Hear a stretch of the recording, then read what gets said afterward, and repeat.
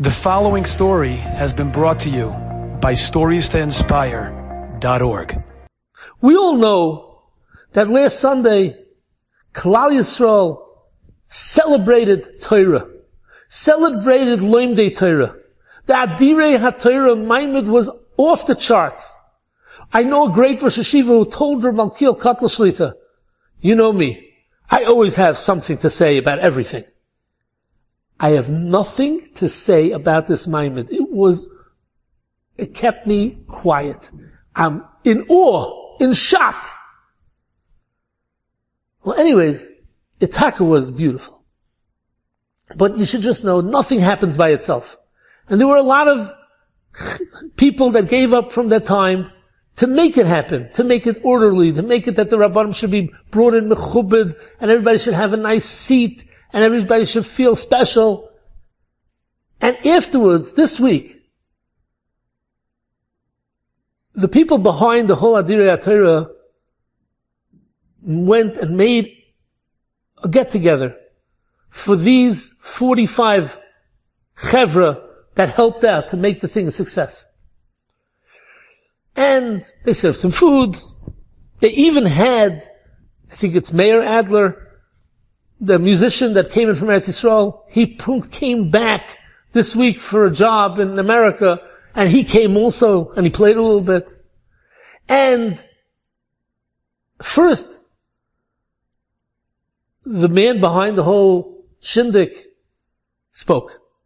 And he said, Rabbi Isai, there was nobody in that Maimid that got more covered or more brachas than me that night.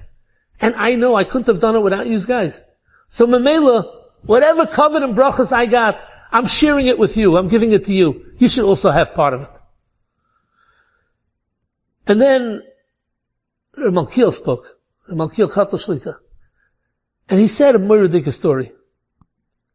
And he was trying to say how when people want to do something, when there's a rotzain, ein davar ha'emed b'fnei rotzain. And he said a story about his father. Reb Shnei Kotler, when he was a little boy, his intestines got inflamed. And they knew it's only a matter of time before the infection explodes and the boy dies. And they got to get him to a surgery, to a hospital, to a surgeon immediately. And it was very hard. There was no hospital in Kletsk. I think they were in Kletsk. And they had to go and take a train to Baranovich, and then from Baranovich to Vilna. And Reb Shnei was already a boy, but he was sick. So Reb Aaron Kotler, his father, went and bought him a first-class ticket. Now, the first class in the trains in Europe had a bed. So while the train is traveling, you could catch up on your sleep. So Reb Aaron bought him a bed, a first-class ticket, and he came to the first class, and they checked this door, and it was locked. They went to a different one, all the doors were locked. Finally, they found one room that was open. They come in there, and they see a guy sleeping on the bed. But that room had a second bed. So Reb Aaron told the Reb Shnei to go lay down in the second bed. So the Bacha went, Reb Shnei, and he lay down in the second bed. And after whatever amount of time, the guy in the first bed woke up, and he sees someone else in his room. And he says, what are you guys doing here? So Reb Aaron explained to him that his son is having an appendix attack, and he has to get him to the hospital in Vilna, and he bought a first-class ticket, and all the rooms are locked, and here is the only room he found open, and it's an empty bed, so he figured that whoever's sharing the room for sure would not mind sharing the room with a little boy that's about to die if he doesn't get the proper medical help. And this Yid, who's in the bed, the Fry Yid, he was a very big lawyer, and he had a lot of connections.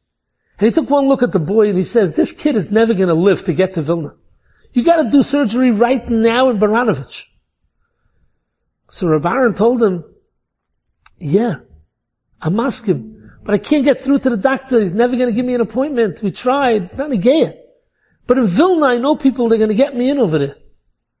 So the lawyer says, I know people in Baranovich. He got outside by the next stop, and they went, there was a public phone over there, and the lawyer got on the phone, and he made a couple of phone calls, And he told Reb Aaron, the Dr. Baranovich is in the hospital right now, waiting to do surgery on his son right now. And they first went to the hospital and they saved Reb Shneya's life. When there's a rotzen, it happens. There was a rotzen. People wanted to help him the light. People wanted to bring up the level of Torah in the world. And when there's a rotzen, it happens. And Reb Malkiel sat down. And suddenly, this Adler, this Mayor Adler, the musician, he walks up to the microphone and he says, Rabbi Isai, nobody asked me to speak, but I have to say something. He says, first of all, when I came back to Eretz Yisrael after this Maimon on Otzim Neura, I came back and I couldn't go 2 feet without people bombarding me about this Maimon. They were so impressed. The whole world is talking about it. I had to push it hide. And I came back this week. And I came to this party tonight, and I have to tell you something that I saw in a Hagdama of a Sefer. In Europe, before the war, there was a tremendous Talmid Chacham, and he had a son, a young little boy, and the father would learn with him. He didn't have money to pay for a Malamed. He was teaching him the Aleph Beis, and never one day the father was nifta. And the boy tells the mother, Ma, Tati's not here to learn with me anymore. I need someone to teach me. I want to learn Torah. And the mother says, what should I do? No Malamed is going to teach you for free. I don't have any money. And the kid did not stop bothering the mother. And he made her crazy. I want to learn Torah. And finally the mother said, listen here. Enough is enough. I don't want to hear this from your mouth ever again. I want you to learn Torah. You want to learn Torah. I don't have money. It costs money to learn Torah, and I can't help you. So please never ask me this again. A little while later, they emigrated and they came to America. They come to Ellis Island, and instead of going to Brooklyn, they sent them to Pittsburgh. They come into Pittsburgh, and the mother enrolls the kid in public school. And the kid didn't have any contact with Yidden. And then when it came Yom Kippur, he decided he's going to go find a shul. And he comes to the shul, and he sees other Yiddish kids there. And he's schmoozing with the kids, and they ask him where he learns, and he says, he learns in public school. He says, what do you mean? We have a yeshiva over here in Pittsburgh. He says, yeah, but my mother can't afford the tuition. So one boy says, I heard that in Williamsburg, there's a new cheder that opened up, Salem. And Salem Yeshiva accepts everybody, even if you don't have money for tuition. And the boy says, really? He says, yeah. He says, I'm going. He came home and he told his mother, Ma, that thing that we're not supposed to talk about, I understand. Not talking about it. But I want to learn Torah. And I found out that there's a yeshiva, Salem in Williamsburg, that doesn't charge any money. I'm going. Bye. And he was out of there. And he went to the bus stop. And he wants to take a bus to Brooklyn. And he comes in, they tell me he has to take a bus to Penn Station. It's $2.50. He doesn't have a nickel. He sees that there's big virum coming with taxis, and they have these big suitcases, and they have to go to the right bus. He goes over to them and says, listen here, I'll schlep you a suitcase to the bus if you give me some money. And they say, sure, no problem. And he schleps the suitcase, and this guy gives him a quarter, and that guy gives him a quarter. After 3 days, he had plenty of money, he bought a ticket. He comes to Penn Station, and he wants to take a bus to Williamsburg. He doesn't have any money. He goes to the stores there, and he says, can I clean up and bust the tables? Just give me some money. And after a couple of days, he had money, and now he's ready to go to Williamsburg. He doesn't know where Williamsburg is. He sees a Frumma Yid, and he goes over to the Frumma Yid, and he says, tell me, I need to go to Williamsburg. The guy says, it's going to cost you $1 to go on the bus. He says, I have $1. I want to go on Williamsburg. He says, okay, I'm not going to Williamsburg. Why are you going to Williamsburg? He says, I want to go. I heard that there's a yeshiva there at Salem. It doesn't cost any money. I want to learn Torah. He says, oh, you Hazabacha, you want to learn Torah? I'm going to take you to Williamsburg. I'll show you where to go. He takes the boy and he brings him to Williamsburg, and the Bacha goes to Salem Yeshiva. He walks in there and he opens up a classroom and he sees a bunch of desks. There's nobody there. He walks into another room. Weiter. There's nobody there. This Rabbi Adler says that he saw this in Hagdama to a Sefer, that the boy says all of a sudden he hears in the back of the building there's a yard, a courtyard, and the Bachrim, they're playing. And they're coming into the class. They come back into the hallway. And the Rebbe's standing by the door and he says, "Der was will lernen Torah, komm rein in class. Whoever wants to learn Torah, come into the classroom." And this boy followed and he went into the classroom. And the Rebbe looks at him and says, "I never saw you before. Who are you? What are you doing here?" He says, "Was heißt? You said whoever wants to learn Torah, come into the class. I want to learn Torah. Teach me Torah." And the Rebbe says, "Doesn't work like that.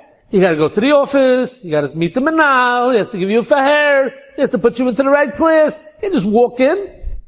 He says, "Okay, I'm sorry. Just tell me where to go." So the Rebbe went and took him to the manal's office, and he comes to the manal's office. And the manal says, "Shalom Aleichem, what's your name?" He tells him his name. And he says, "What can I do for you?" He says, "I want to learn Torah." He says, "Sure, no problem. What do you know? You know Baba Kama, Baba Metzia, Baba Basra, Gittin, Kedushin. What do you know?" He says, "I don't know anything." He says, "You don't know the Aleph Beis?" He says, "I know the Aleph Beis, but that's it. My father was Nifta. He only taught me the Aleph Beis, and I know nothing. I don't know Chumash, Mishnayos, Gemara. I don't know nothing." "What are you learning?" He says, "I live in Pittsburgh, and I go to public school, and I'm finished with that. I want to learn Torah. And I heard that you don't charge, and I'm coming here for Torah." The principal says, "Listen here, we have a problem. I can't put you into the class." He says, "Why not?" He says, "Because in the 7th grade that you were in, where you belong, you're not going to understand the word that they're saying. You don't know Chumash, you don't know Mishnayos, you don't know Gemara. How are you going to learn?" He says, "So put me in the primary. Put me in the 1st grade to where they're learning Chumash." He says, "So you're an 11-year-old boy. You're going into it together with 5-year-olds?" He says, "I don't care." He says, "Let me think about it." The principal thinking, and he says, "No. I'm so sorry, but it's not going to work. I can't help you." The boy says, "No problem. I understand. It's your moisid and you can make your own decision. But you have a piece of paper?" He says, "Yeah." He gives him a piece of paper. He says, "No. Could you do me a favor? Can you write on the piece of paper the following?" He says, "What do you want me to write?" He says, "Write that he tells him his name, came from Pittsburgh to Salem Yeshiva to learn Torah. And the Menahel said, 'No, we're not going to teach you Torah.' And sign your name." He says, "Boy, Yingala, why do you need such a paper?" He says, "I'll tell you why I need the paper. He says, I'm going to go now back to Pittsburgh. And I'm going to go to school, and I don't know what's going to happen to me. Maybe I'll polish people's shoes or dig coals from the mines or become a doctor. I don't know what's going to happen to me. But I'm going to die eventually, and I'm going to come to Shamayim, and they're going to say, 'No, did you learn Torah?' And I'm going to say, 'No.' And they're going to say, 'Why not?' And I'm going to tell them, 'Here's the paper. I went to Salem Yeshiva in Williamsburg, and they told me, no, we're not going to teach you Torah.' That's all." The Menahel started to cry, and the Menahel said, "You're right." And he put him into primary. And after 3 months, he was already in the 8th grade. And the Sefer ends off by saying that thousands and thousands of Bachrim Talmidim went through this boy's class because he taught Torah la'alofim u'lerevavos. Ve'ein davar oimed b'fnei haratzain. If you want something, if you want to learn Torah, you could learn Torah. You just have to want. Enjoyed this story? Come again. Bring a friend. StoriesToInspire.org